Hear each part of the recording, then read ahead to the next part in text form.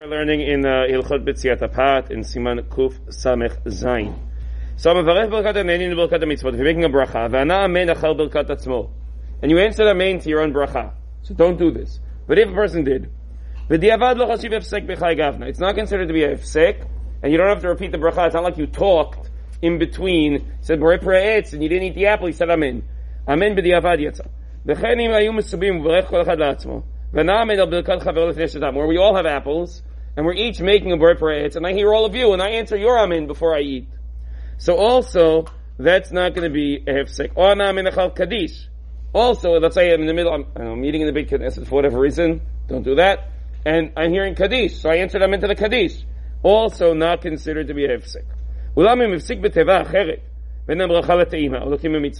However, if he said something else, in between the bracha and the mitzvah, have a hefsek. It's considered to be a hefsek. Even though it was only one word, it's considered to be a hefsek. And if I'm the one saying the bracha, and now I have a problem, I have to make the bracha again.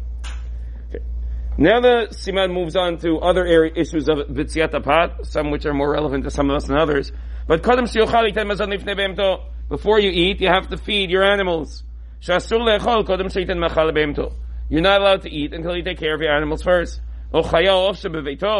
Doesn't matter what kind of behemah, domesticated animal, other birds, animals, anything you're responsible for.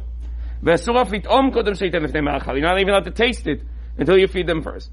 So that's not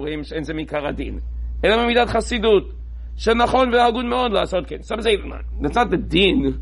It's just, so we're trying to teach you derech eretz. Chesed, be a good person, take care of your animals first. And there are those who say, no, this is actually a din min Torah. You got to follow it. And we're saying it's only about food, but not about drink. And then there's a further machloket whether this is a min Torah or it's only a din d'Rabbanan.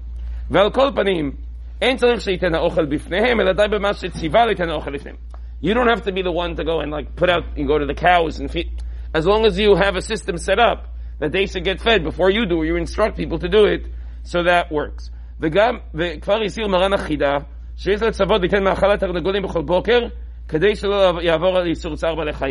Chida says that's why one of the first things you need to do in the morning is feed your chickens, because if you don't feed your chickens, you can come to violate this din.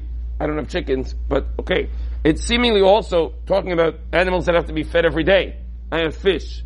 They say, I think, you're not supposed to feed the fish every day. Only every so often. If you feed them every day, it's not good for them. So clearly the Torah is trying to do it for the benefit of the animal. If the animal doesn't eat in the morning, because, I don't know, it doesn't eat in the morning, I know nothing about animals, but if it doesn't eat in the morning, you don't have to feed it in the morning. You have to feed it when it's appropriate for it to be fed. Once the animal needs to be fed, so then you should not eat until you fed the animal.